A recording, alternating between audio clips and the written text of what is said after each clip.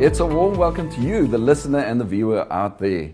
This is another exciting edition of the Professional Plumber Podcast, and it's a technical podcast for that matter. Now, my name is Willem Klopper, I'll be your host, but for the technical podcast, I never roll alone. I always go together with my partner in crime, Mr. Richard Bailie. Richard, a warm welcome to you as well. Yeah, thanks very much, Willem. Thanks for hosting us again, or hosting me again. It's always a pleasure to be here. Absolutely. And yeah, it's always a pleasure. Absolutely. Richard, again, this morning, a technical discussion. Today, we are specifically looking at using the correct materials for underground drainage. And I think that there's a lot that can be said about it. Yeah, no, there's a huge amount. I mean, often these podcasts, subject matter of the podcasts that we do seem to be sort of ho-hum, well, what on earth does that, why bother talking about this sort of thing? But it's amazing how often you come across out in the field, if you go and do audits and so on, like I do, like a lot of us do, how often you come across simple mistakes and small mistakes have unintended, quite large consequences. And so I thought it important to touch on the importance of using materials in this case underground sewage and sewage systems that are designed for that purpose, and what can go wrong if you don't do it, if you change tack or use something else or try and MacGyver something, So yeah. MacGyver, I like that word. Yeah. Listen, Richard, before we go we've seen many MacGyvers, don't you worry. There are MacGyvers out there. I'm sure as an auditor you come across a lot of things that guys made plans that are not quite compliant. Yeah. Richard, before we go into the details of the conversation, let's just cross over to some ads. Let's take a quick ad break. To our viewers and our listeners out there, don't go away. We'll be right back after these ad breaks. As a happy new year and welcome back gesture, Articulated offers a heat pump installation course with a whopping 10% discount. Consisting of 7 modules, this course provides knowledge about the types of heat pumps available, the economic benefits of heat pumps, and a basic overview of the SANS 1352 national standard. To expand your knowledge about heat pumps and for a chance to earn yourself 5 CPD points, register for this online course at www.iopsatraining.co.za today. Are you having questions about the Plumbing Industry Registration Board and the plumbing industry in South Africa? Well, then join us on the couch and in conversation with the industry experts to answer all your lingering questions about the plumbing industry. The PIRB remains committed to ensuring open and consistent communication within the plumbing industry. So, be part of the conversation. Send us your questions on email at communications@pirb.co.za or on WhatsApp on 079 833 6930. Become a part of the conversation today. #on the couch. #PIRB.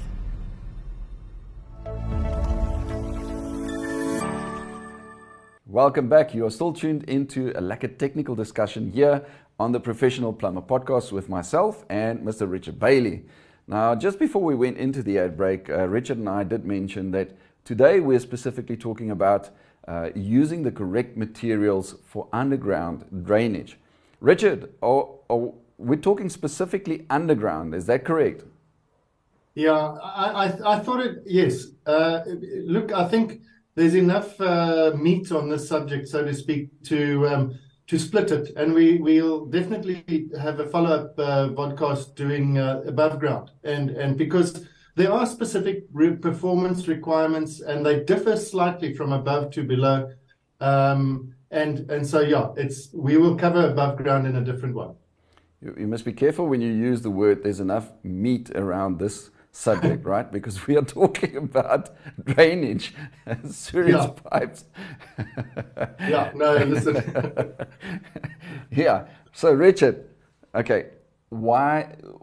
I mean, thinking about materials and the type of materials to use for underground drainage, why is it an important thing? Why can't you just use any material for that matter? What is so important about it? Yeah, so when we talk about materials, Willem, you must just remember that we aren't talking about denim versus cotton versus nylon. It's not that sort of material. It is. Yes, one can talk about PVC and the different types of materials used to manufacture fitting. But when we use the generic term materials, we're talking about the types of fittings, the types of pipes, and there are very different. There are very different conditions that a set of pipes and fittings experiences when it's buried underground versus when it's above the ground. So when you select incorrect materials to use, in this case below ground, it can have and it will have an effect on the performance of the system. The system will not perform as it is supposed to, and it will have an effect on the longevity of the system. So it probably won't last as long. And there are various reasons for that. A drainage system, especially, any drainage system and any plumbing system for that matter, but it has so many points of failure, so many points of potential problems that you just need to take every care to be sure that, you've covered all the bases.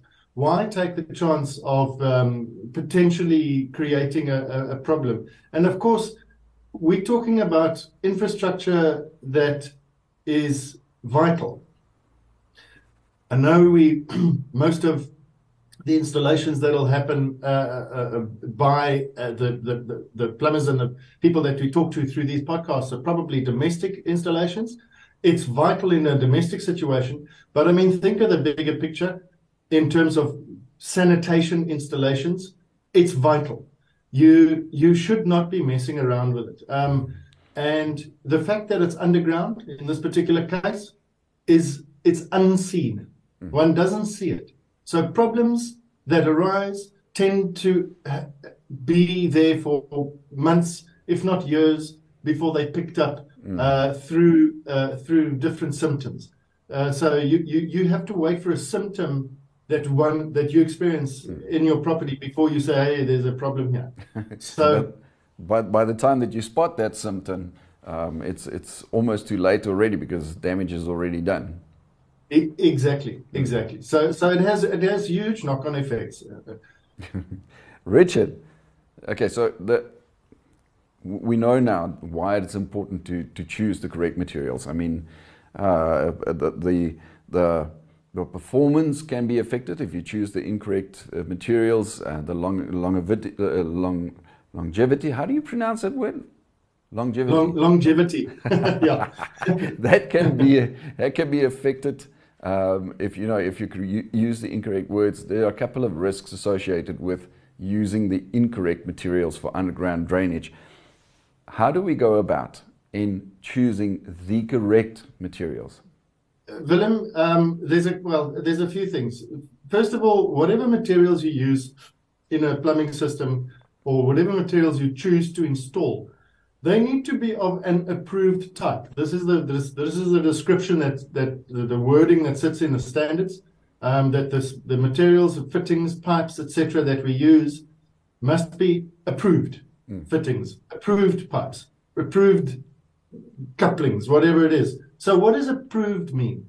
It means that it has been tested to and has met the criteria contained within the specific product standard for that material. In other words, an underground pipe that is designed to be buried at a certain depth or with up to whatever the case may be, it will have been tested to a South African national standard. It will be deemed acceptable, and it will be stamped, let's say, for example, with the SABS mark of approval. So look for an SABS listing when you're choosing materials.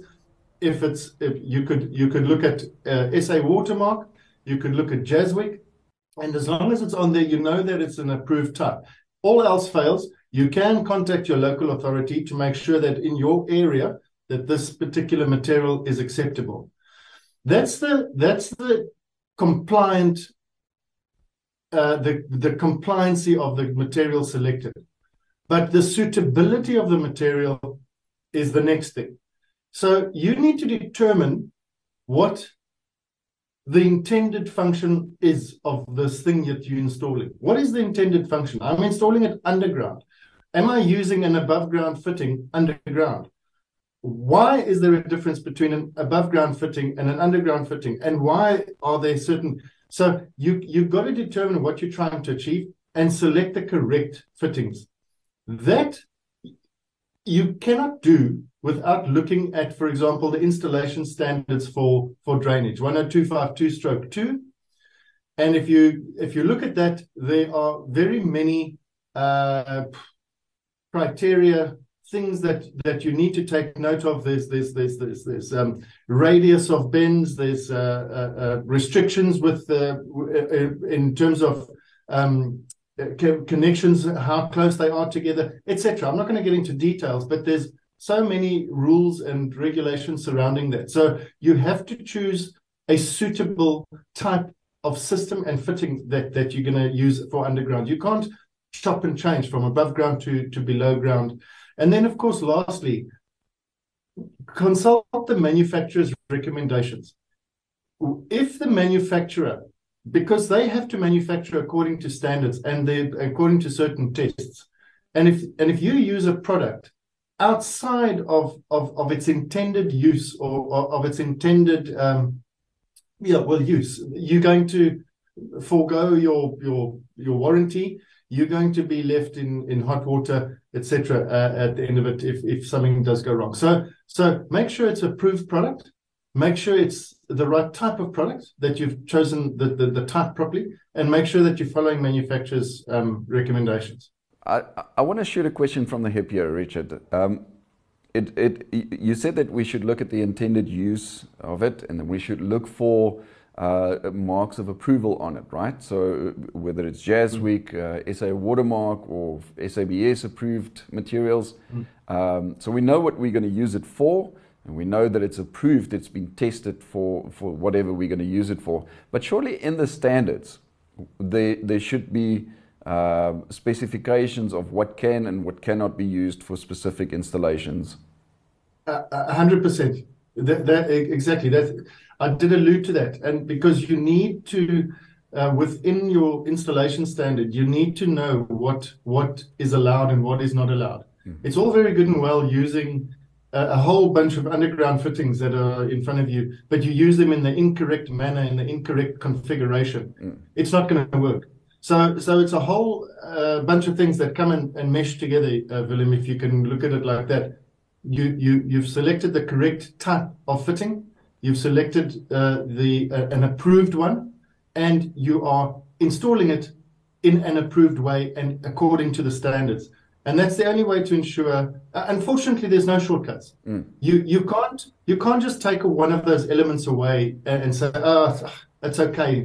There is no shortcuts. Unfortunately, the very, very bare minimum that is to be expected from an installer is 100% compliance. It's as simple as that, Philip. There's no two ways. You can't skimp on this stuff. As a layperson, I also want to ask Richard. The plumbers may know the answer to this, but from my personal perspective, I want to just ask you quickly: is there such a big variety of materials to choose from? I mean, obviously we're looking at diameters and those kind of things, so we're not talking about size. We're talking about the material, the actual material. Is there such a big variety to choose from, or are they fairly limited? No, there is, and a lot of it is substandard. I mean, for example, for underground, I'll give you off the top of my head an example. For underground systems, one would need to be able to rod these piping systems, and the requirements in those standards is that they are to be roddable. That means good old-fashioned steel drain rods. I know, and we all know, that there's modern equipment available, such as jetting machines and those spring snakes, we call them, drain snakes, that can get around corners that drain rods cannot. Nonetheless, the requirements in the standards is that everything must be roddable. Not everybody's got access to a drain snake or to a jetting machine. For sure. Therefore, it needs to be roddable.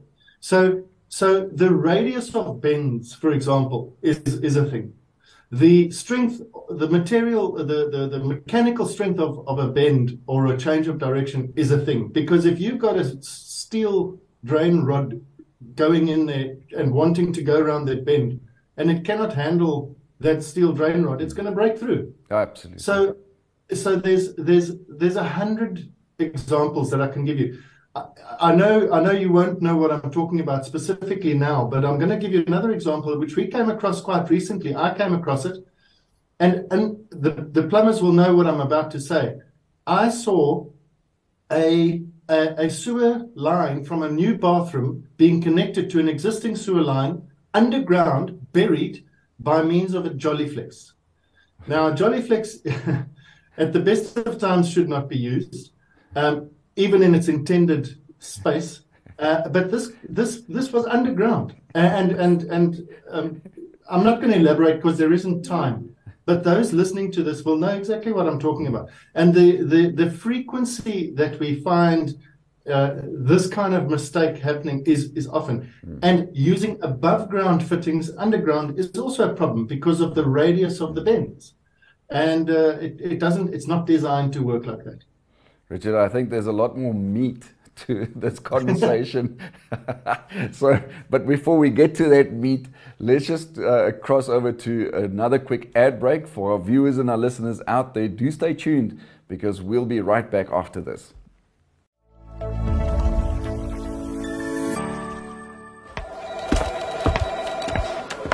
Good day. How can I help you? Hi. I'm here to log in my COCs, but I seem to be having an issue with my computer. No problem. But did you know that you can log your COCs using an app on your cell phone? Oh, what app is that? It's called the App Plumber. Do you have a smartphone with you? Yes, I do. Oh well, let me show you how it works. Not only can you access your PRB profile on the App Plumber, but you can also earn CPD points while exploring the plumbing industry in the palm of your hand. Download the app from Google Play Store and join thousands of other happy users.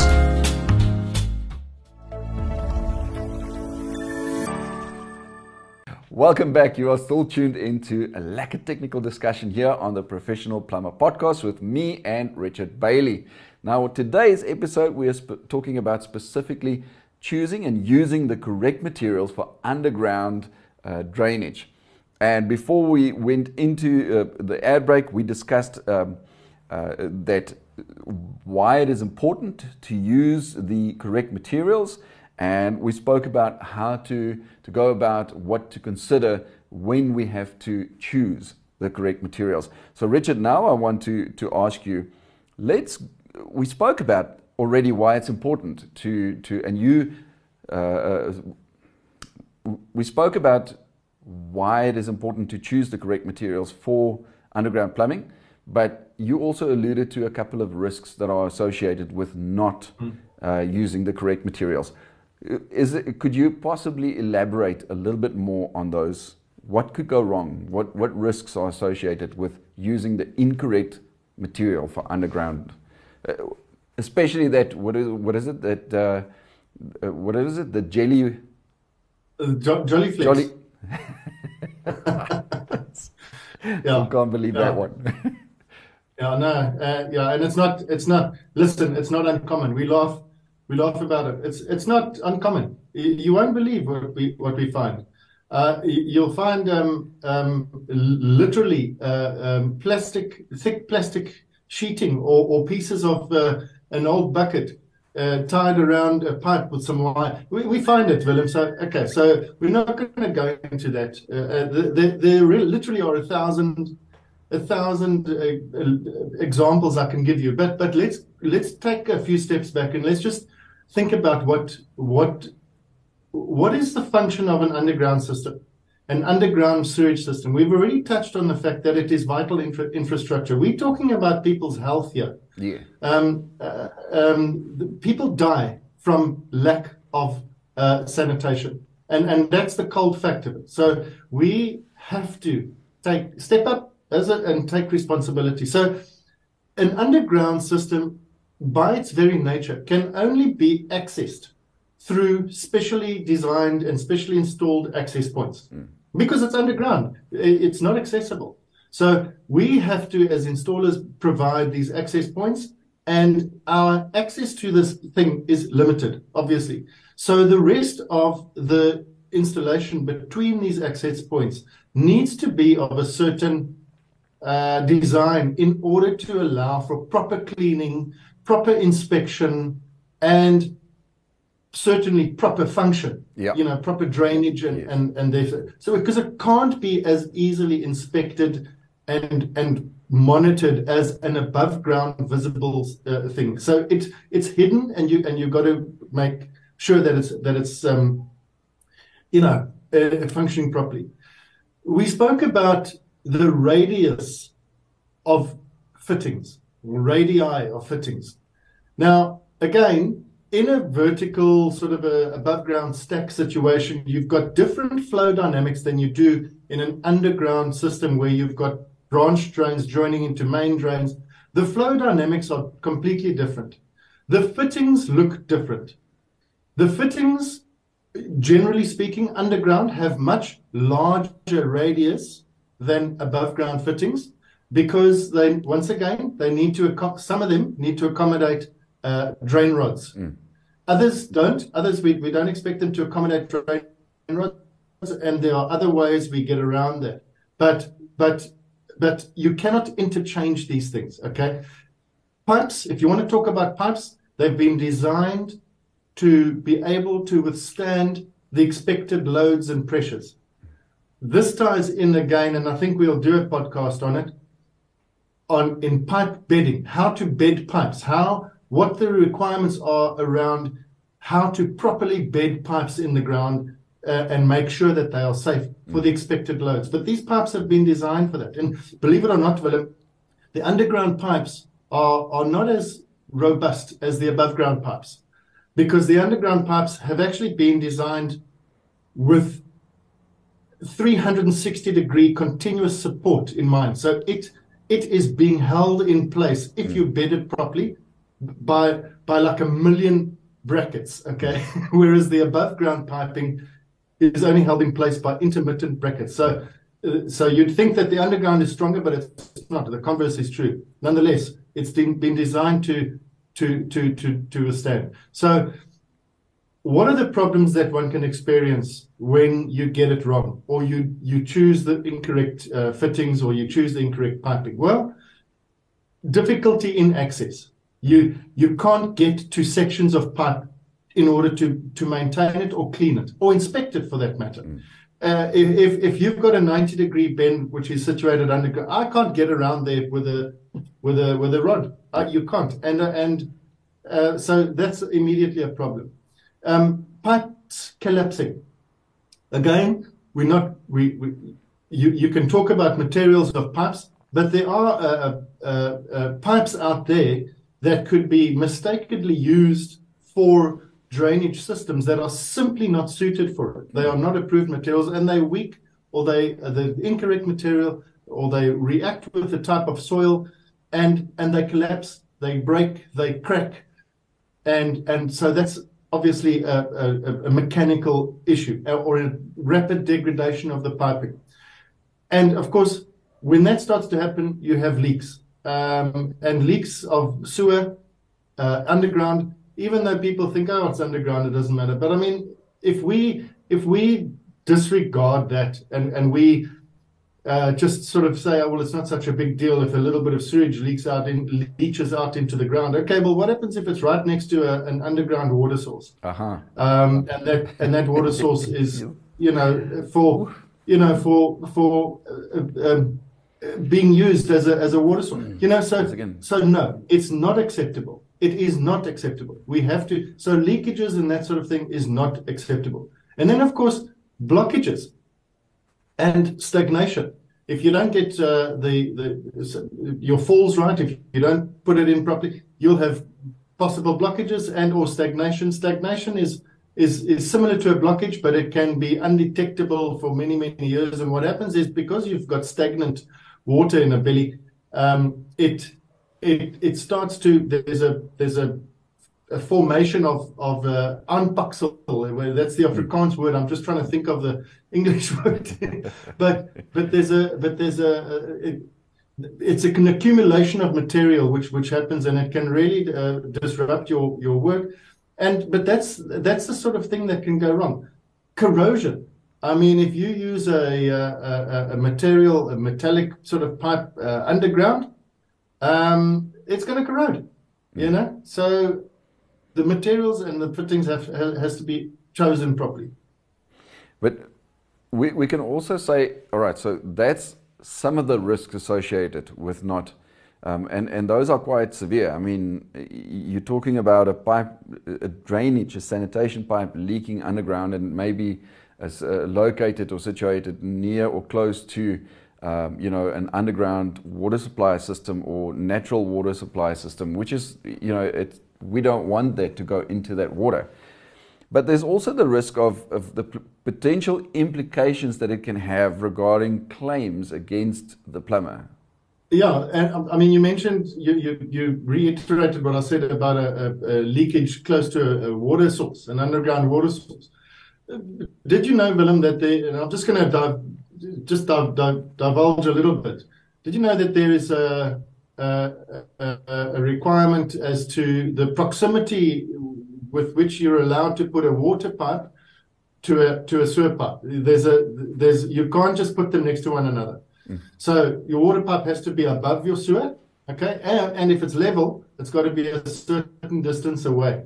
So every single day there is a burst pipe somewhere, a main supply in the municipality, a water supply, burst pipe in the municipality distribution system somewhere. Maybe 12, 10 a day in the country, or 100 a day, I don't know. But what happens then is that your water pipes can experience a negative pressure. So if you have a slight leak in your water pipe, you can have it sucking whatever is around it. And if it's below a sewage pipe, and that sewage pipe is leaking, well, now it's sucking in sewage, raw sewage, into your drinking water. So we might look at these regulations and say, what are the chances? What are the chances I've got a water leak and a sewage leak? It's possible. The regulations are there, and we cannot flout them. So, if you are seen, if something comes to a head, and let's say you get to court, and you got to defend yourself, you then show, you can't show that you've chosen the correct materials, because it wasn't SABS approved, because it was from your local hardware and much cheaper than the SABS approved ones. You got no leg to stand on. Or that you installed it incorrectly, and as a result of your incorrect installation, the pipe collapsed, it caused a leak, it caused a hazard, and somebody got sick, or whatever the case may be. So, yes, there are big implications. And if you haven't complied with the requirements in choosing your materials, in choosing your methodology, and in your installation, you've got no leg to stand on. The only way you can defend yourself in a situation like that is to show categorically that you've complied with this, and then you're okay. So it might sound like, I've been a plumber for 33 years. I've been on site. It's been Friday afternoon where I just need to finish this 3-meter section. I'm in a trench and I don't have a fitting. What do? Do I MacGyver and close up and nobody knows? Or do I say, I haven't got this fitting, and my conscience must dictate that, sorry guys, we can't close this trench today because the hardware shop is closed, or whatever the case may be.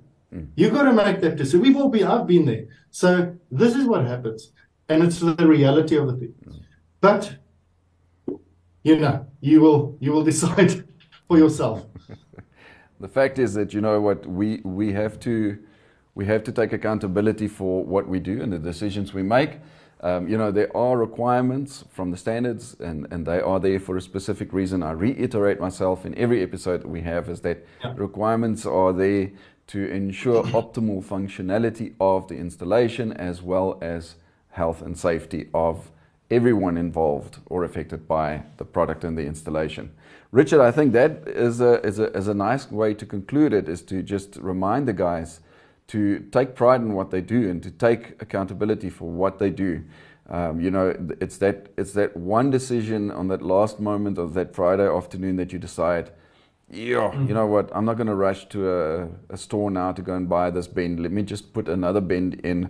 And that thing then eventually is not suitable. It doesn't function properly or causes a leak for that matter, and somebody's health is affected by it, the consumer's health. So Richard, we've run out of time for this specific episode, and I think we could have delved a little bit more into it, but we have run out of time. So I want to thank you for having joined me, and again for the information, the valuable information that you share with us. It's only a pleasure, Willem, as always, and we'll look forward to these podcasts. Eh? Absolutely. I learn from them. Yeah. You now know what a Jolly Flex is. I know. I still can't believe that people put that underground. It's ridiculous. Listen, Richard, I'm going to say goodbye to you, but to our listeners and our viewers, I want to encourage them to stay. We are going to bring them some industry announcements right after this. We'll see you now.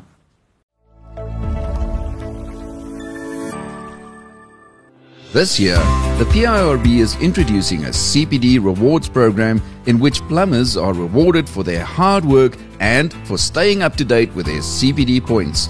The more CPD points the plumbers earn, the better their rewards. With this program, plumbers will be able to receive discounts on certain items like COCs, renewal fees, and other products, depending on their continuous professional development points. But there's more. Plumbing stakeholders can collaborate with the PIRB to encourage plumbers to develop themselves. Please contact communication@pirb.co.za to find out how you can be involved. The PIRB is committed to ensuring open communication within the plumbing industry. If you need any clarity on plumbing information, please send us your questions via email to communications@pirb.co.za or via WhatsApp to 079 833 6930. Watch the latest episode to see the responses to some of your burning questions.